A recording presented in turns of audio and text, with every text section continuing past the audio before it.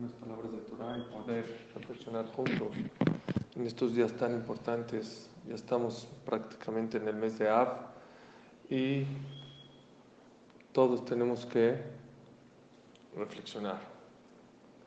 El día de hoy quiero hablar de un tema muy importante. Prácticamente estamos ya a 1950 años de la destrucción del segundo Bet HaMikdash. El primer Bet HaMikdash duró 410 años, se destruyó a mano de los babilonios. ¿No se oye? Chihuahua. ¿Ya me escuchan? ¿No se escucha? ¿Se escucha o no? Creo que no están escuchando. ¿Ya? ¿Ya se escucha? Perfecto. Ok. No, no está. No. ¿Te sirve? ¿Pero cuál la ale? Te trajo el bebé. Gracias, mi rey. Está muy bien. Sí se escucha. Ok, gracias. Aquí está. Gracias, mi rey. Ok, entonces dice la Gemara.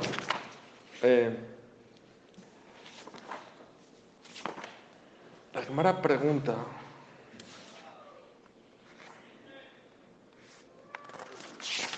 El Masejet Yomá. Es muy importante. El primer Bet HaMikdash duró 410 años. Se destruyó. Duró 70 años el pueblo de Israel sin Bet HaMikdash. Y después, el segundo duró 420 años. Se destruyó. ¿Saben cuántos años llevamos? 1950 años de la destrucción del segundo Bet HaMikdash. La Gemara dice la Gemara,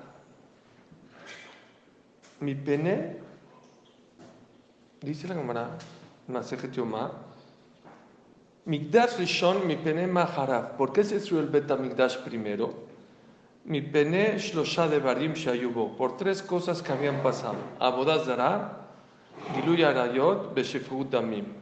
Idolatría, adulterio y asesinato. La gente, mucha gente, a lo mejor la mayoría de la gente, estaba en la situación que hacían esos tres pecados que son los más graves que hay en la Torah: asesinar a alguien, idolatría y adulterio. Ok. La Gemara más adelante pregunta, ¿y por qué se destruyó el segundo Bet HaMikdash? Dice la Gemara, ¿por qué se destruyó el segundo Bet HaMikdash? ¿Por qué si había Torah y Mitzvot Masim Tovim se destruyó el segundo Bet HaMikdash? Oh, ¿por qué? ¿Cuál es el motivo? Dice la Gemara, por Sinat Hinam, odio gratis. La traducción literal es por odio gratis. Les hago una pregunta, aquí entre nos. Vean qué duro, porque llevamos 1950 años. ¿Saben qué dice la Gemara? La Gemara dice que una generación que no se ha construido el Bet HaMikdash es como si se destruyó el Bet HaMikdash en esa generación. Quiere decir que no hemos podido arreglar el tema de odio gratis. Y yo les hago una pregunta, aquí entre nos. ¿Alguien odia? ¿Tú odias a alguien? Si me dirían que es porque la persona come taref, hay muchísima gente desgraciadamente que está comiendo taref, hay muchísima gente que a lo mejor no cuida Shabbat. ¿Odio? Yo creo que el 99% de nosotros, ahí está, me ponen ahí Yosef, me dice, nunca he odiado. Yo tampoco nunca he odiado a nadie. Yo creo que por lo menos la mayoría de nosotros no odiamos. Puede ser que alguien no te caiga bien, puede ser que con alguien estés enojado, puede ser que alguien te dañó o lo has dañado, pero que tú odies a alguien, perdón. Y nosotros así como buenos niños, sí, el Bet HaMikdash lleva 1950 años destruido. ¿Por qué? Porque nos odiamos unos a los otros. Odio y aparte otra cosa más difícil. No nada más porque nos odiamos, odio gratis. A ver, como les dije ayer, una persona va en la calle, va caminando, hola, ¿cómo estás? ¿Cómo te llamas? Suri. ¿Tú? Me llamo Reuben. Ah, te odio, yo también, muchas gracias. Dice, ¿qué? No se entiende la Gemara. Las dos palabras no las entiendo. Y es algo muy importante de que hay que entenderlo. ¿Saben por qué? Porque es el motivo por el cual no se ha construido el Bet HaMikdash tercero. Porque no hemos podido arreglar ese asunto. ¿Y saben qué estuve pensando cuando estaba preparando la clase? Que no hemos podido arreglar porque no entendemos que es ni sinat ni hinam. Ni odio ni gratis. ¿Qué quiere decir odio y qué quiere decir gratis? Esta noche o en esta clase quiero compartir con ustedes qué es sinat hinam. Hay un error muy grave en el concepto odio. Odio en la calle y odio en la Torah es muy distinto y muy diferente. En la calle, cuando alguien dice el odio, lo quiero matar, lo quiero agarrar a trancazos, no lo soporto, que se muera. Ese es el concepto de odio en la calle.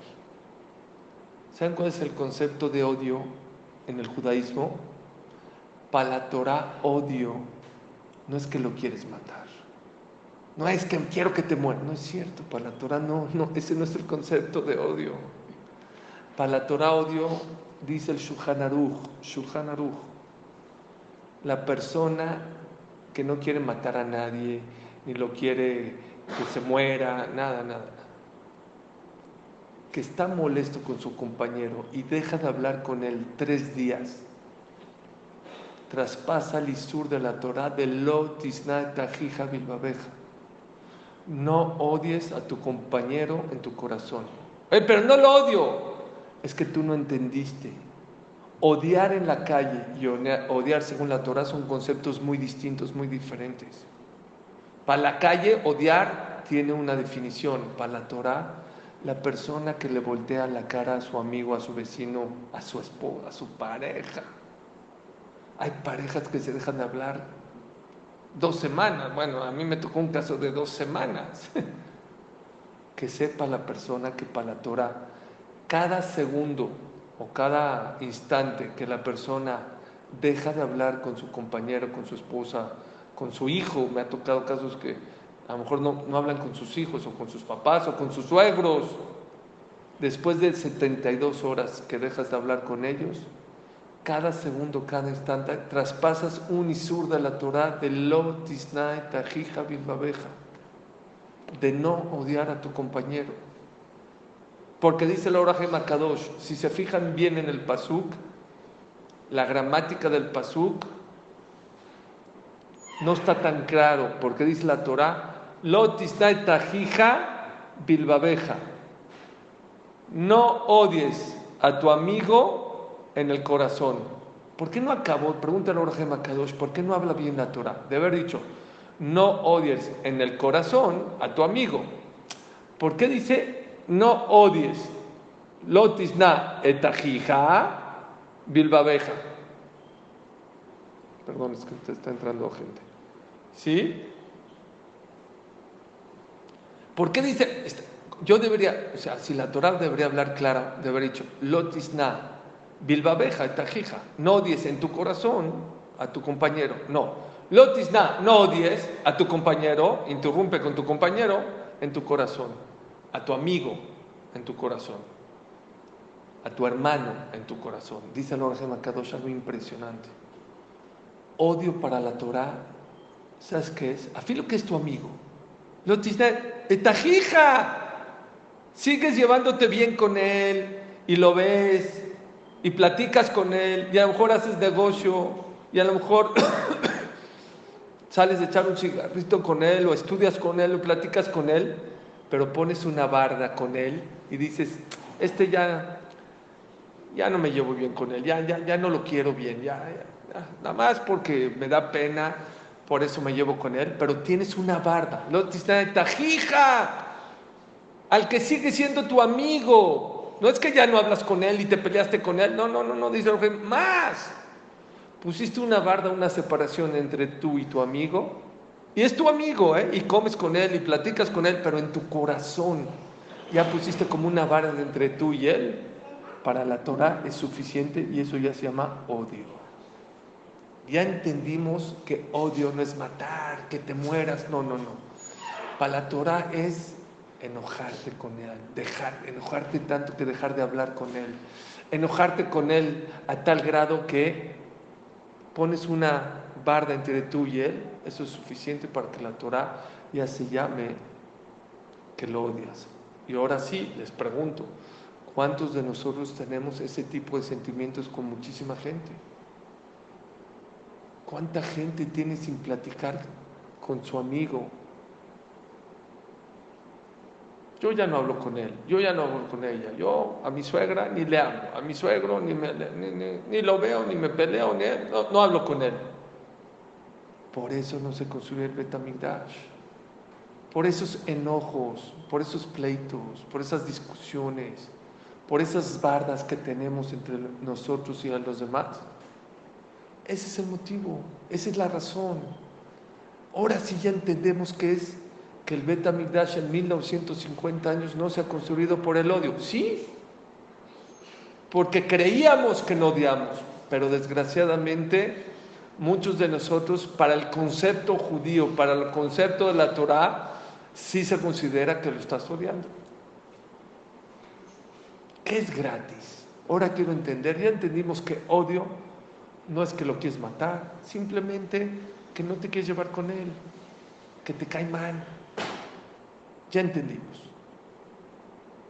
Antes de qué es Hinam, pregunta al Ran, ¿por qué es tan delicado? Ok, yo digo que es mitzvah o no llevarse bien con los demás, pero ¿por qué? Pregunta el Ran, Hidushá Ran hace 800, 900 años, pregunta, ¿por qué tan delicado esta verá? ¿Cuál es la razón? ¿Por qué tan duro este pecado? Para que se destruya el Bet HaMikdash, para que vayamos al Galut. Él dice algo así. Cualquier pecado que es muy constante, aunque sea muy chiquito, es muy delicado. Es muy delicado. Por eso la Lashon Hara es muy delicado, porque la Lashon Hara lo puedes hacer 1000 veces al día. 1000 veces. ¿Qué es más grueso? ¿Un mecate, una cuerda o un hilo? Depende. Un hilo puede ser algo muy delgado, pero si lo haces 1000 vueltas, 1.000.000 de vueltas, se puede hacer más grueso que un mecate, dice el Orjot Tzadikim. Cuando una persona hace un pecado tan seguido y tanto tiempo, puede ser más delicado que matar, puede ser más delicado que Avodah Zará, porque ¿cuánto puedes matar? ¿A cuánta gente puedes matar en tu vida? ¿Cuánta idolatría puedes hacer? ¿Cuánto adulterio puedes cometer? Pero una persona que odia, no se lleva bien con el otro, cada segundo del día está traspasando un isur de la Torah, de de no odies a tu compañero en tu corazón. Aunque exteriormente te llevas bien, platicas con él, no importa. Para Kadosh Baruj Hu no le importa nada más lo exterior, lo interior, que está dentro de tu corazón. Y por eso es tan delicado este pecado. Por eso tenemos que trabajar muy fuerte. Pero antes de trabajar, tenemos que entender qué es Hinam. Sinat Hinam. Odio gratis. Odio, ya entendemos el concepto de acá. ¿Qué es gratis? ¿Qué quiere decir gratis? Dicen los Hasidim 3 y otras 2 explicaciones. Vamos a dar el día de hoy, Bezrat Hashem, 4 o 5 explicaciones. ¿Qué quiere decir Hinam? Odio gratis. Odio, ok, ya entendimos que la gente no se lleva bien. Y eso para la Torah es suficiente para que se llame odio.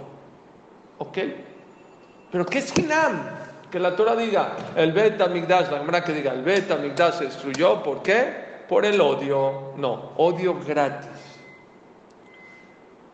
Hay 3 maneras, o más, 5 maneras de cómo vamos a explicar qué es el odio gratis.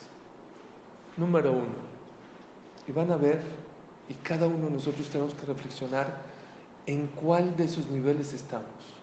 Número 1, la persona muchas veces odia y no se lleva. Ya no quiero usar el concepto odio, porque la gente cuando dice odio es lo quiero matar. No, se enoja, está peleada, no se lleva.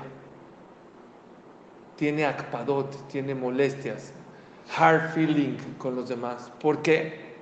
no porque el otro le hizo algo, cree que le hizo algo.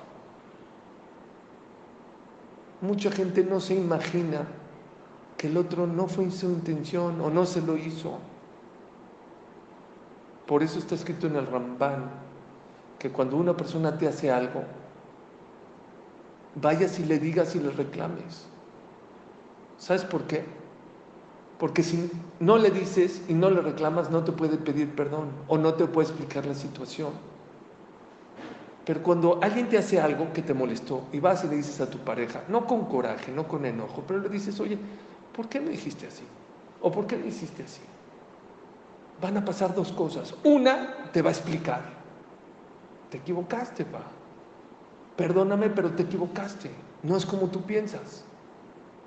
Número dos, puede ser que sí se equivocó, te va a pedir perdón y se acabó el problema. Pero si tú cuando te hacen algo te quedas callado, no te pueden explicar. Escuchen este masé que leí, que fue verdad, de cómo la persona muchas veces en la vida construye castillos en el aire. Y todo es falso, y todo es tu imaginación, y no existe nada de lo que te estás imaginando. Perdón, ¿qué te pasa? Y eso pasa en Shalom Bait, muchísimo en Shalom Bait, muchísimo, entre parejas, entre amigos. Es que más las mujeres, aquí entre nos, las mujeres hacen castillos en el aire. Muchas veces el esposo está preocupado, va a ir a trabajar, esto, se le olvida y no se despide bien de su esposa. No, se despidió de besito o se fue rápido y se va a trabajar el esposo y todo.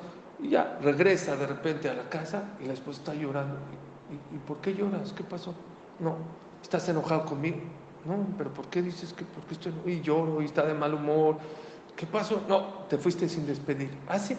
No, perdón, ya bueno, ya perdóname. No es para tanto. Las mujeres son especialistas en esos temas. Se imaginan cosas que no son reales, no son auténticas. Escuchen este masé que pasó. Fue verdad, auténtico. Un Rav, una persona, un jajá muy importante, llegó a boda de Reubén. Reubén vivía en Estados Unidos, haz de cuenta, vino a Israel a casar a su hijo. Y era muy amigo de este jajam. De repente llegó el jajam con su acompañante, un jajam importante, a la boda. Y de repente le dijo, Afejat Karaleja, nadie te llamó.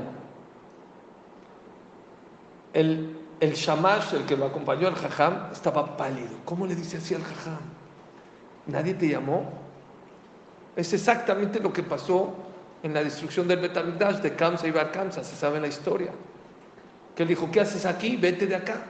Bueno, pues esas palabras le dijo el jajam el dueño de la fiesta, al jajam. Nadie te llamó. Hacia la mitad del baile, nadie te llamó. Shema Israel. El alumno lo quería matar.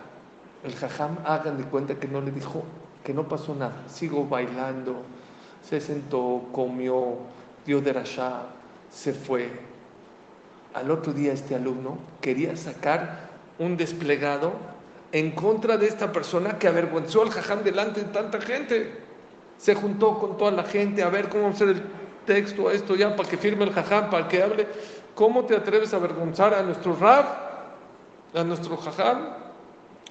Le cambiaba, no está tan fuerte el texto, hay que estar más texto que la ley del hielo, Jeren, sacarlo de la comunidad. Uno decía, no tan duro, más duro. Ya cuando hicieron la hoja, dijo, vamos a llevarla al jajam para que la firme, si no, no sirve de nada. Cuando se le llevaron al jajam, le dijo, jajam, aquí está el texto, no sé si lo está duro o le falta, lo que usted nos diga. Dijo, ¿qué es esto? No entiendo. Dice, ¿cómo? ¿Qué cree que no nos dimos cuenta? Yo me di cuenta cómo lo avergonzó el dueño de la... No sé de qué estás hablando, ¿qué estás diciendo? Ajá, mire, usted puede ser muy humilde, muy anaf, pero es Kaboda Torah. No dejaremos que la gente avergüence a nuestro rabino, no por usted, por la Torah que usted lleva. Dice, nada más explícame, ¿a qué te refieres? No sé qué estás hablando. Dice, jajam, cuando llegamos dijo textual, yo lo escuché, nadie te llamó. Es una vergüenza. Se empezó a reír el jajam. Rompe eso, estás diciendo tonterías, ¿qué te pasa? Jajam, pero no soy humilde, no soy nada. Te voy a explicar. Él llegó de Estados Unidos, muy amigo mío, no tenía celular. No tenía un celular para comunicarse aquí en Israel. Y yo le dije, mira, yo no uso mi celular, yo nada más para emergencias. Ten mi celular. Y si alguien importante me llamó, me avisas. Cuando llegué, cuando llegué a la boda, lo único que me dijo, nadie te llamó, nadie te llamó por teléfono. Ya lo iban a sacar de la comunidad, ya lo iban a expulsar. Señores, es un chiste, pero no es un chiste, digo, nos pasa muchas veces en la vida. Muchas veces en la vida hay gente, hay mucha gente que nos peleamos con ellos, que no nos llevamos con ellos, que discutimos con ellos. ¿Saben por qué? Porque pensamos que ellos no nos quieren. Pensamos que quieren nuestro mal. Eso es sinat hinam. Odio gratis, primera explicación. Hacemos castillos en el aire. Nadie quiere tu mal. Se paró de mal humor el Señor y no te saludó. Bueno, pero no por eso quiere tu mal. Tranquilo. Había una persona, un yerno, que le dijo a su esposa, bueno, una pareja, que le dijo a su esposa, no quiero que traigas comida de casa de tu mamá. No quiero. Ella no se cuida bien en kashrut. No quiero. Por favor, te pido por favor, a mí no me traigas kashrut. No quiero. Un día ella era maestra, trabajaba, ayudaba a la casa. Jazita, ¿no se oye bien? ¿No se oye? ¿Se está cortando? ¿Ya se oye mejor? ¿Me pueden escribir a alguien o me puede decir alguien si ya se escucha bien? ¿Ya? Gracias. Qué bueno porque quiero que escuchen este más.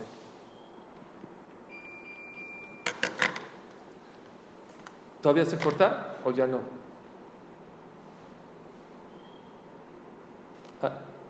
A mí ya no. Ahora perfecto. Gracias, muchas gracias. Escuchen este más. Lo escuché de Rav Zilberstein, dijo, es mitzvah le farsem, es mitzvah propagar este más que pasó. Gracias. Llegó esta persona, esta Hazid, un día llegó en Shabbat, vivía en Israel. Y no le dio tiempo, fue a trabajar, se prendía Shabbat 4:15, no le dio tiempo de cocinar. Pasó a casa de su mamá, le dio un poco de bellet o de cholent o de comida, de pollo, lo que sea, unas cuantas botanas, y llegó a su casa y las puso, ni modo, dijo ya. Está el esposo diciendo Shalom Aleichem, y de repente se asoma hacia la cocina, ¿y qué ve? Ve la olla de cholent. Cholent es frijol con carne, con papa, con todo eso, la comida. Y así se da cuenta que ese cholent, sí, gracias, vio la olla de cholent. Dice, esa no es de mi esposa. ¿Qué creen que hizo? Se enoja, se pone rojo. Le advertí a mi esposa que no lo haga. Va al refrigerador, agarra un vaso de leche, sirve un vaso de leche y lo echa encima del vellet en Shabbat. Súper enojado. La esposa ve lo que está haciendo, dice, mira, lo juro y lo prometo que yo no sigo casado con un rasha, con un malvado como tú. Que te enojes es una cosa, pero hiciste, él dice que ella dijo 3, yo les digo 4. 3 asurim por la Torah. Número 1, cocinaste en Shabbat. Agarraste un vaso de leche del refrigerador y lo echaste a la olla. Cocinaste en Shabbat. Número 2, leche con carne. Cocinaste leche con carne. Y número 3, aparte de eso, Baltashki, te echaste a perder la leche y echaste a perder el cholet. Yo no sigo casado con un hombre como este. Y se salió de la casa con todos los hijos. Y el Shalom Aleichem, se acabó el Shalom Aleichem y el Kiddush de Sabri Maranán, ya no había con quién le va a contestar el Sabri Maranán. Y se fue a casa de su mamá y su mamá se enteró y ya se pueden imaginar la que se armó. Aquí en México se dice, se armó la de San Quintín, así se dice. Se armó impresionante. Y ella prometió que no iba a regresar con él. Tuvieron que ir con Rav Silberstein. Rav Silberstein fue a hablar, no lo querían recibir. Y le dijo, mira, que hice una tontería. Claro que hice una tontería. Pero no por eso vas a perder la vida de tus hijos, la de tu esposo, la tuya misma. Ahorita volverte a casar, ¿no crees que es tan fácil con 3, 4 hijos? Sé inteligente. Claro que él está tonto y esto ya le está arrepentido, ya vino, ya me dijo. Pero tienes que entender que hay veces uno se enoja y no piensa. Pero por eso vas a tirar. Eso se llama sinat hinam. Está mal, ¿eh? El esposo, otra vez está cortando. No pasa nada. Se corta. A ver, denme chance, me voy a mover tantito a ver si.